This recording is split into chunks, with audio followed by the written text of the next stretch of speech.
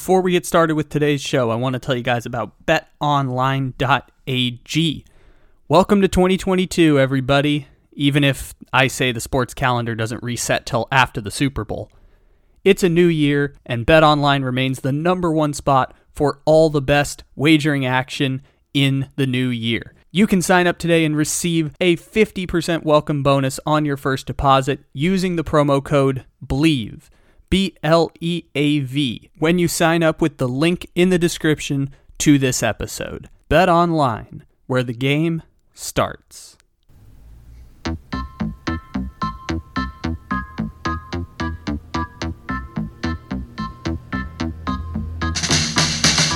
Oh yeah, everybody. It's time for the Memes of the Weekend podcast here on the Take It Easy podcast. Live as always on the Believe Podcast Network, except it isn't live because it's a podcast.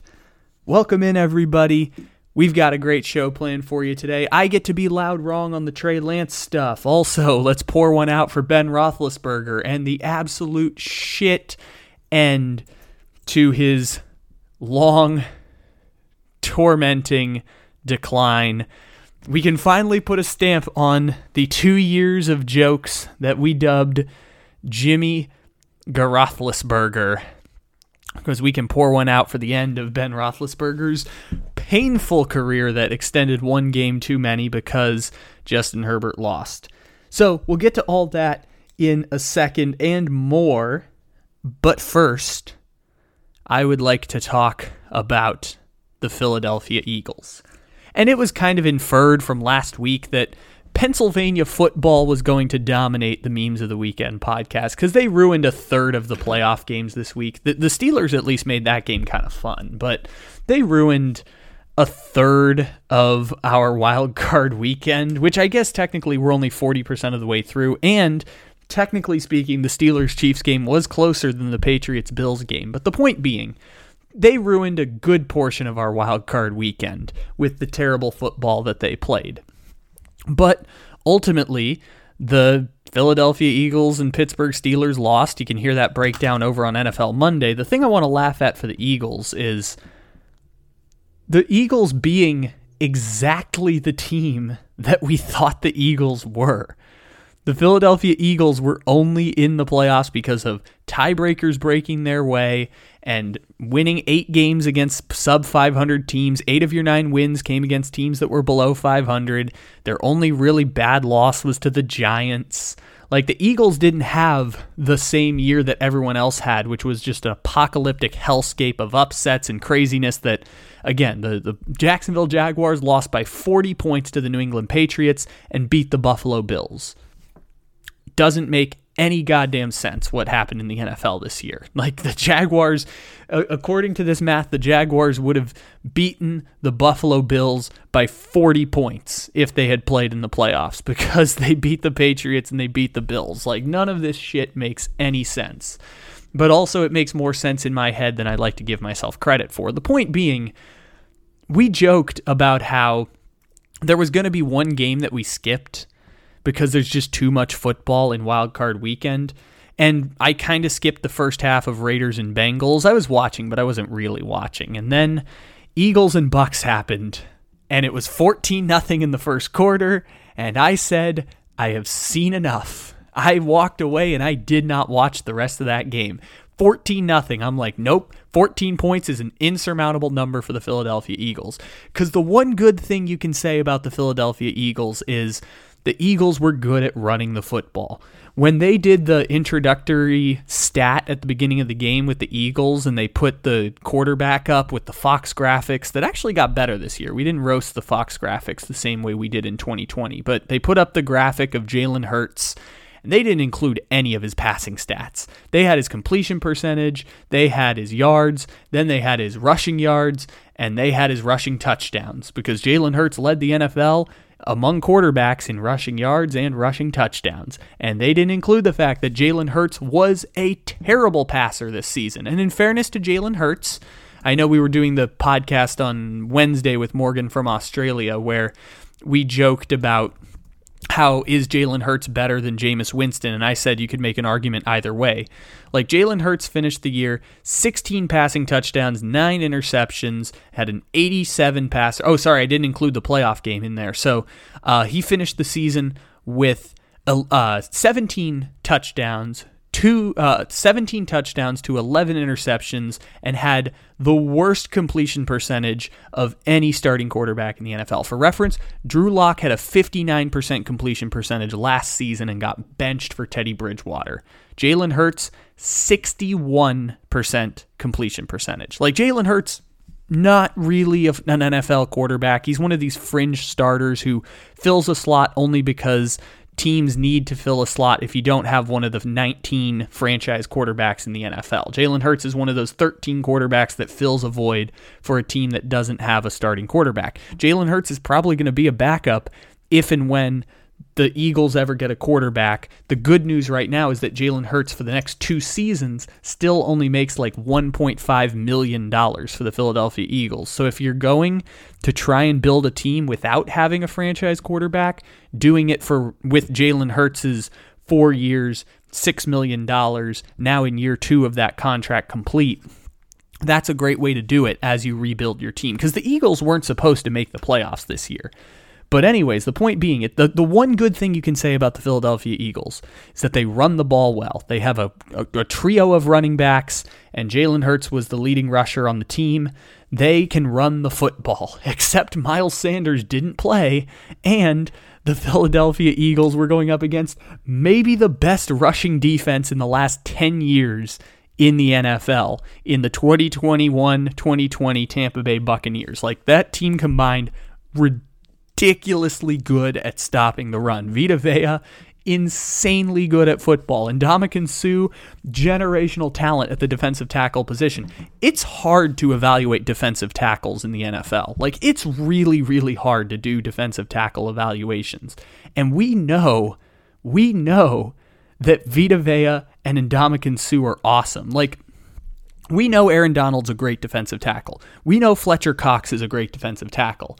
Can you name other great defensive tackles in the last 5 to 10 years? Like, your mind starts going down the list and it's like, well, I guess we have Cam Hayward. He's a pretty good defensive tackle. Like, it's really hard to do evaluations on defensive tackles unless it jumps off the screen. Tampa Bay has 2 of those guys that it just jumps off the screen. Not to mention Shaq Barrett, $80 million contract extension, Pro Bowler, and Jason Pierre-Paul, former Pro Bowler on the other side. Like, Tampa Bay is insane at stopping the run because they have 2 generational talents at defensive tackle. Ndamukong Suh from 2 generations ago, who's still a pretty effective edge rusher, and Vita Vea, who is, again, first-round pick, but defensive tackles don't really go very high in the draft because it's so hard to evaluate them unless they jump off the page. So the fact, like, Aaron Donald was the 13 pick in his draft, and Ndamukong Suh only went number 2 because he might be the greatest prospect at that position in the history of the sport. And he lived up to some of the expectation with Detroit and Miami, even if he's not going to be a Hall of Famer, I don't think. And Ndamukong Suh, and the Rams too. I forgot he was on the Rams for a minute there. And Ndamukong Suh's been awesome during his NFL career. It's just he hasn't been the greatest defensive tackle in the history of the NFL, which is what people pegged him as to start his career.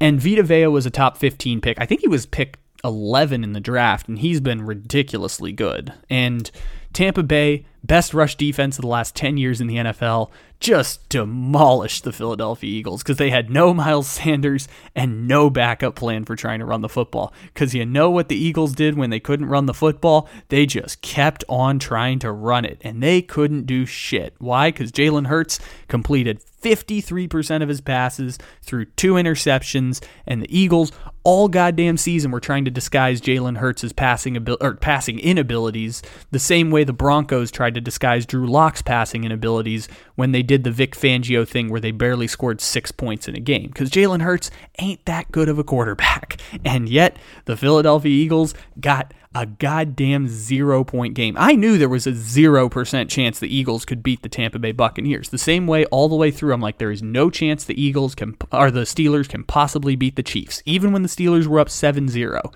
No possible way because the offense can't score enough points. and the Eagles couldn't even put up a single goddamn point against the Buccaneers first team. They got 2 garbage time scores because Nicky Backdoors is going to make sure those over numbers cash. It was 31-0 by the time the Bucs stopped trying. The Eagles did not belong here. We knew they did not belong here, and it should have been the goddamn Saints in the playoffs. And the NFL should have intervened on their tiebreakers to allow the Saints to make the playoffs, because good God, the Eagles were dog shit. And what's funnier than anything else is the Eagles were dog shit in the exact way we said the Eagles were going to be dog shit, because the only redeemable quality about them is they can run the football, and they couldn't run the football for shit against that Tampa Bay Buccaneers defense of Vita Vea, Shaq Barrett, and Ndamukong Suh. You know how many rushing yards the Eagles finished the game with? A whopping 80 on 17 carries.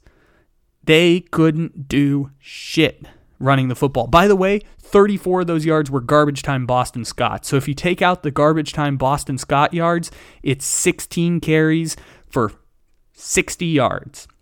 Less than 4 yards per carry for the Philadelphia Eagles. Miles Sanders played through injury, 7 carries, 16 yards, no bleeping chance. And the Eagles not only got absolutely pummeled in a game I did not watch after the first quarter, they got pummeled in exactly the way we thought they were going to get pummeled. And it's so funny to watch. And it's so funny because I was so right. I was so goddamn right. It should have been the Saints. We should have intervened to allow the Saints to get in over the Eagles, because there was absolutely no chance the Eagles were going to play, and it was the most predictable outcome possible. The same way the Steelers getting pummeled by the Chiefs was the most predictable outcome. Not the way we did predict exactly how the game would go, which was the game would be close in the start, then Big Ben would make a mistake, and the Chiefs would score a bunch of points and blow the game open. It went exactly the way we thought the Steelers game would go, with the Chiefs having, at the start of the second half, 340 yards of offense, and the Steelers having 40. 340 to 40 yards of offense. The most predictable goddamn way the Pittsburgh Steelers lose to the Kansas City Chiefs happened. The most predictable way for the Eagles to lose to the Bucs happened, and I wish we could have had better teams in the playoffs. Even if it meant the Chiefs had a greater chance of losing, it would have been so much more fun for all of us. And while we're here, let's pour one out for Jimmy Garoppolo, because Big Ben concludes the 2 years that shouldn't have happened and set the Steelers franchise back 2 years. He should have retired after tearing his elbow in 2019, and he concludes these 2 seasons with truly, truly perfect Big Ben fashion, which is, at the time of recording this, which is 10 minutes to go in the third quarter, Big Ben going 5 for 14 for 24 yards, and with 10 minutes to go in the third quarter, the Kansas City Chiefs outgaining the Pittsburgh Steelers 344 to 44 yards. And that's how the NFL changes right in front of your eyes. It's the Kansas City Chiefs, overwhelming high-powered offense, Hall of Famer Ben Roethlisberger, 24 yards. When the Giants come to town, it's bye-bye, baby. Every time the chips are down, it's bye-bye, baby. History's in the making at Candlestick Park. Chip, pull the banner and light the spark. If you're a fan of Giants baseball, sing bye-bye, baby. If you want to be in first place, call bye-bye, baby. Listen to the broadcasts on KSFO. Turn up the volume and hear and go with the San Francisco Giants. It's bye-bye, baby. I know it's the baseball San Francisco Giants anthem, but I love that song and I wanted to use it again, and I don't have any transition, so we might as well play the San Francisco Giants 1970s anthem song because it's really good. I get to be kind of wrong about the Trey Lance situation because it's really hard to be a top 8 team in the NFL. And the San Francisco 49ers are, by that definition, a top 8 team in the NFL now. They're going to make it to the second round of the playoffs when they maybe shouldn't have made it to the second round of the playoffs. And they are going to get beat up by the Green Bay Packers next week. But the fact that they're making it to the second round of the playoffs is a huge accomplishment for the San Francisco 49ers. And I had been saying since week 1, Trey Lance should have been the starting quarterback for the San Francisco 49ers. And the 49ers went with Jimmy Garoppolo the whole way through, fought aggressively to get Jimmy Garoppolo back on the field through a ligament getting ripped off of the bone in his thumb. It ends up getting the San Francisco 49ers to the playoffs with a miraculous comeback against the Rams, where if Jalen Ramsey's one step closer and bats down a pass, the 49ers are going home, and the Saints of the team the Eagles of the team getting smacked by the Cowboys, and the Saints are losing, or at least having a better game versus the Tampa Bay Buccaneers. But the 49ers got in the playoffs, and then they beat the Dallas Cowboys in the playoffs, and now San Francisco gets to go lose against the Packers. That's right, Packers. I said that a second ago. If the 49ers could do it again, do you think they would take Trey Lance? Because I know they don't want to pay Garoppolo's contract, and they gave up the 3 first-round picks to essentially save like $30 million and get what they think is a franchise quarterback.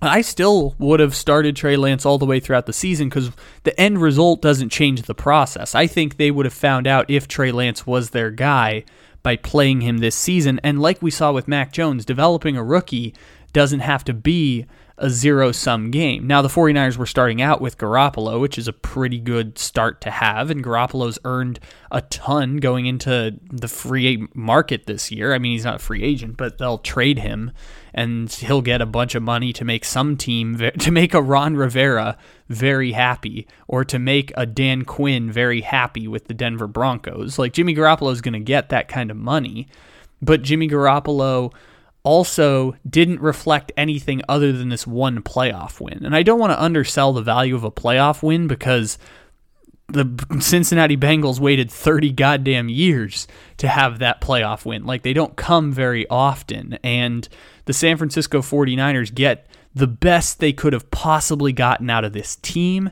this Jimmy Garoppolo situation. They got the very best they possibly could, which is they should have been a wild card exit, and they happened to make it to the second round. That is a huge, huge victory for the San Francisco 49ers. They overachieved to expectations this season. And because they overachieved to expectations, it looks a tad bit sillier that I was saying they should have absolutely 100% rolled with Trey Lance the entire season, because it's not a zero-sum game here. Like, they could have done the exact same thing with Trey Lance at quarterback if Trey Lance was that dude.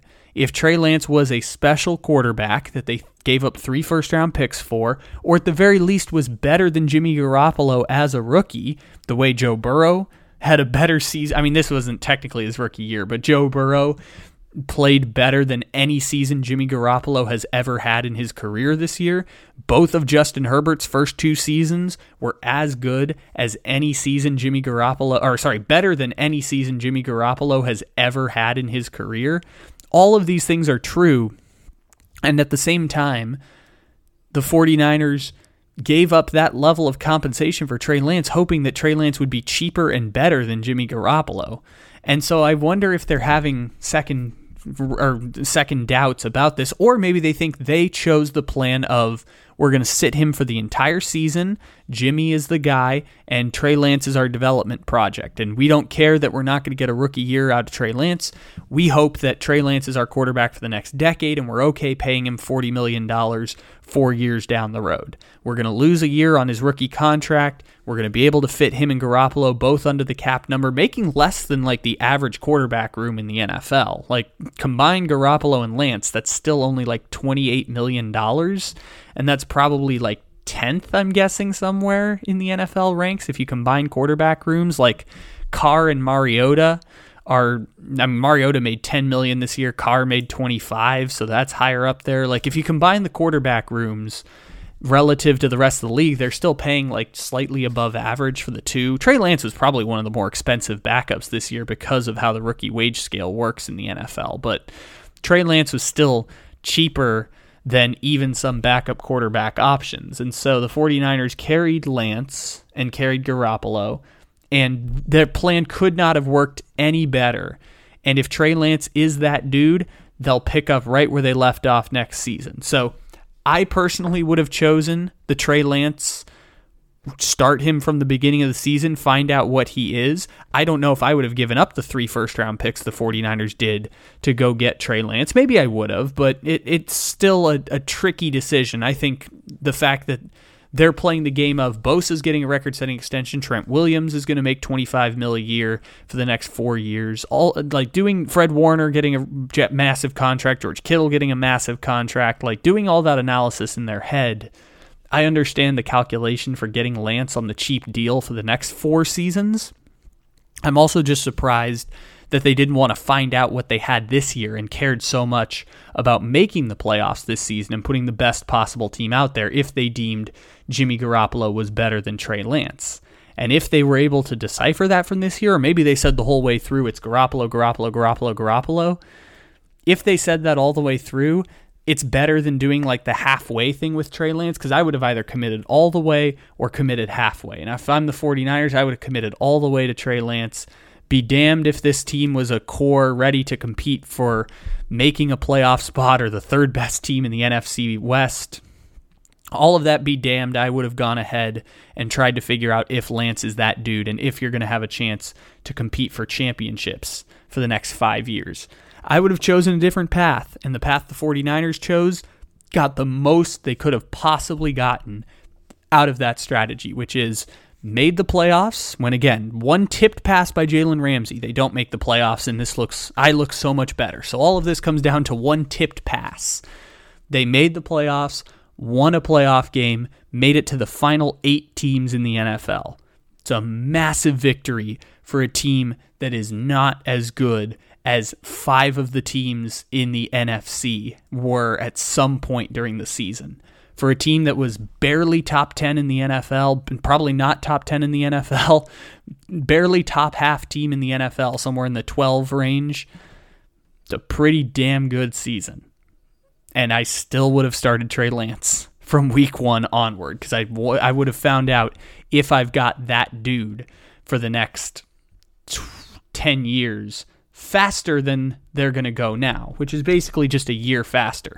But even if Trey Lance isn't that dude, they still get this fun playoff win to show for it. So, small victories, considering that any day now with the right combination of bad ownership and bad decisions like giving up 3 first-round picks for a bust quarterback, any day your franchise can once again become the irrelevant sad sack that they've been. And the 49ers fans know this better than anyone else, because the 49ers went from dynasty of the 80s and 90s to shit in the 2000s to 3 NFC championships in 3 years, dynastic run, almost won a Super Bowl, to shit for 5 years, to we're back in the Super Bowl after finishing dead last in our division, and now they go 6-10, and now they're kind of middle of the road. So 49ers fans know you can fluctuate between really good and really shit really fast in the NFL. So at least you have this playoff win to show for it, which it's not a Super Bowl. They tried to put themselves in a Super Bowl winning position by drafting Trey Lance and having the Stars and Scrubs model. That, by the way, if Trey Lance is one of those special quarterbacks, 49ers are as good a positioned as anyone to compete for the Super Bowl in the NFC. If Trey Lance is that dude, they can compete with anyone. With that scheme and those defensive players, they can compete with anyone in the NFL. If Trey Lance is Justin Herbert, if Trey Lance is Joe Burrow. And I know those are high bars to hit, but the 49ers gave up more to get Trey Lance than the Chargers and the Bengals gave up to get Joe Burrow and Justin Herbert. So let's see if it works out for them for the next 5 years. We'll find out next season, or we'll begin to find out next season, because 17-game sample size, not a ton for Trey Lance. We'll find out over the next few seasons whether Trey Lance is that dude or not. Slowly but steadily, we'll get a better answer. But I get to look kind of wrong because I would still pass up this 49ers season to have had 17 or 18 games of watching Trey Lance. And the 49ers are one of the final 8 teams in the NFL. And commence to them for being able to make me look kind of silly as the person standing out on an island and saying, Trey Lance from the start, Trey Lance from the start. I didn't really hear anyone else saying Trey Lance from week 1 onward. I think people kind of got bored of it once it became clear Trey Lance wasn't going to play. But for 4 months, Trey Lance should have started since week 1. Trey Lance should have started since week 1. Trey Lance should have started since week 1, yelling it from the rooftops. And now I get to look kind of silly because I would have passed up something that 20 NFL franchises would be dying to have over the past decade, which is a single goddamn playoff victory. Can someone explain to me why Bills fans love throwing dildos on the field? Like, I want to solve this and dissect this a little bit because the question that's been going through my head in and out of my head for the past 20 hours or so is, do Buffalo Bills fans multiple bring dildos to games? Does the same person sitting in the same section bring a dildo to every major Bills game? Or at least what it looks like is every Patriots Bills game. If that person is bringing a dildo to every Bills game and throwing it on the field, which for those, again, who don't know, because I guess context is a little bit important here, after the Patriots scored their lone touchdown of the 47-10 drubbing against the Bills, a dildo was thrown on the end zone, the left side of the end zone, which is about the same place that multiple times now dildos have been thrown on the field. One time was in a Patriots-Bills game back in 2017, I want to say. It was back when Gronk was still on the Patriots. And then there was another one, I think, 3 years ago that was thrown on the field. And then we haven't really heard from the dildo throwers in a while. I believe, if I remember correctly, this is the 3rd time dildos have been thrown in the end zone of the Buffalo Bills stadium. And now, back to the caper that we're figuring out. If we assume that this is the same person coming to every game with new dildos, is this person a season ticket holder? If this person is a season ticket holder, how many thousands of dollars are they paying for those up and front row seats? And if they are paying thousands of dollars for those up and front row seats in Buffalo, are they then also deciding every single time that they go to risk losing said season tickets by throwing dildos on the field? Not once, not twice, but I believe at least 3 times. We've counted at least 3 times dildos have been thrown on the field. Did he get a stern warning the last time that he threw dildos on the field, and so he had to stop for 3 years? Because Buffalo had multiple playoff games last year in Buffalo. They played the Baltimore Ravens in what was a really, really fun playoff game last year where Lamar Jackson threw a pick 6, and that was the difference between those two teams, was one Lamar Jackson pick 6. And it was really, really fun last season to watch that. And it was really cool to watch them play the Colts, and the Colts coulda, shoulda, woulda beat them in the wild card last year. And then they didn't. And it ended up going, like, Buffalo got 2 home games last year. Why was the dildo thrower not there for those 2? Why is it now multiple Patriots and Bills games? Is there something intentional with doing it against the Patriots? Or what if this is multiple dildo throwers, and in the event there are multiple dildo throwers on the field for the Buffalo Bills, are the Buffalo Bills changing dildo throwers as a way to throw off the security at the stadium from stopping them and kicking them out of the stadium? And if someone gets kicked out of the stadium, do they then pass off? And I don't know if dildo throwers get banned from games. You know, the Cowboys threw all kinds of stuff on the field this week. I assume nobody's getting banned from the stadium. But if you can figure out who the dildo thrower is, do they then have to anoint a new dildo thrower who sits next to them? Do multiple people bring in dildos in the event that one gets confiscated by the TSA? Where do you store a dildo, or not TSA, whatever the security is at the front of the stadium? Where do you hide a dildo? Because I remember when the Nashville Predators were going through their run of success when they made the Stanley Cup. I want to say 2018. I know they lost to the Pittsburgh Penguins. It was either 2017 or 2018 when Nashville was going to the Stanley Cup. When they made their run to the Stanley Cup, people brought in catfish by sticking them in their crotches as a way to sneak into the stadium undetected by the security camera. So if fans bringing dildos into formerly Ralph Wilson Stadium, I forgot what it's called now. It was New Era Stadium, and then New Era dropped out. I forgot what the Bills stadium title sponsor is. Highmark Stadium. If Highmark Stadium security is checking bags for dildos, are people using their assholes to store dildos that they intend to throw on the field? In which case, was that a used dildo that was thrown on the field against the New England Patriots while the Buffalo Bills were dominating in a playoff game? Were the other dildos also used? Are you buying a surplus of dildos in the event that you don't use it?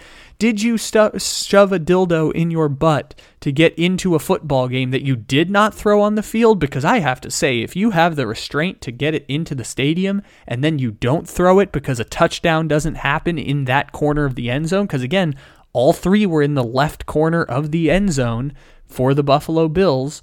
I think it's the right end zone based on the camera angle. All in the same part of the same end zone. If you are shoving a dildo in your butt as a way to sneak into the stadium and you're not throwing it on the field, why? Are you doing this for every game and you've only had 3 instances if you are the same person? These are all questions that we have no answers for, and yet we can only assume the best, worst, and funniest possible outcomes all coexisting at the exact same time. So if you have any information on the Buffalo Bills dildo throwers or Buffalo Bills dildo jammers or people who have bought season tickets to the Buffalo Bills and continuously throw dildos on the field, please let us know. We interviewed the Oscar the Grouch guy at the Angels games who was banging on the trash cans. We've interviewed people who have done all sorts of dumb stuff. Let's see if we can find information and dissect and answer some of these important questions about the dildo thrower at the Buffalo Bills game. Because I've been mulling on this for about 20 hours here, and I'd like to know some of the answers to these questions. Is it the same person? Do they purchase season tickets? Are they at risk of their season tickets getting revoked? These are really good seats. How much are they paying for season tickets? How do they get the dildo into the game? Are they shoving dildos up their buttholes as a way to sneak dildos into the game? Are we throwing used dildos on the field at Ralph Wilson Stadium? And if we are, why are we using used dildos as a way to distract New England Patriots players? Which, by the way, with the time Gronk was on the team was probably very effective, because I imagine Gronk saw that on the field and just started bursting into laughter. When he saw a dildo sitting in the end zone, he probably just burst into laughter in the aftermath. So I'd like many of these questions and more answered. If you have any other information, please let us know so that we can continue to dissect this Buffalo Bills dildo caper. Ladies and gentlemen, thank you for stopping into the Memes of the Weekend podcast. Seriously, thank you for stopping in to the Memes of the Weekend podcast here. To close out here, we finish usually with our Kirk Cousins Purgatory Award, but we don't have awards actually handed out for the wild card weekend. But I'd like to give a nod to Derek Carr and Dak Prescott, who both spent their wild card weekends in Kirk Cousins Purgatory, aka Phillip Rivers Purgatory. Derek Carr got within 13 yards of winning the game, and Dak Prescott got within 25 yards of winning the game. So I give both of them credit and commend them for their efforts in navigating through Kirk Cousins Purgatory. We don't have an official award for it, but congratulations to both of them for their wonderful award recipient, their wonderful contributions to the Phillip Rivers Purgatory camp. It's always fun when players end up down 8, no timeouts, length of the field, and 1 minute, or 30 seconds in the case of Dak Prescott, left to go. So, ladies and gentlemen, thank you for stopping in here. Again, really reluctantly, thank you for stopping in to this week's Memes of the Weekend podcast. We said dildo approximately 12 times, and I think that was about the number that I was shooting for when we began this conversation. So thank you, everybody, for stopping in. Take it easy. We'll talk to you again tomorrow. Make sure to check out NFL Monday and Wired Up for all of your serious, or at least more serious, Wildcard Weekend analyses. Take it easy, y'all.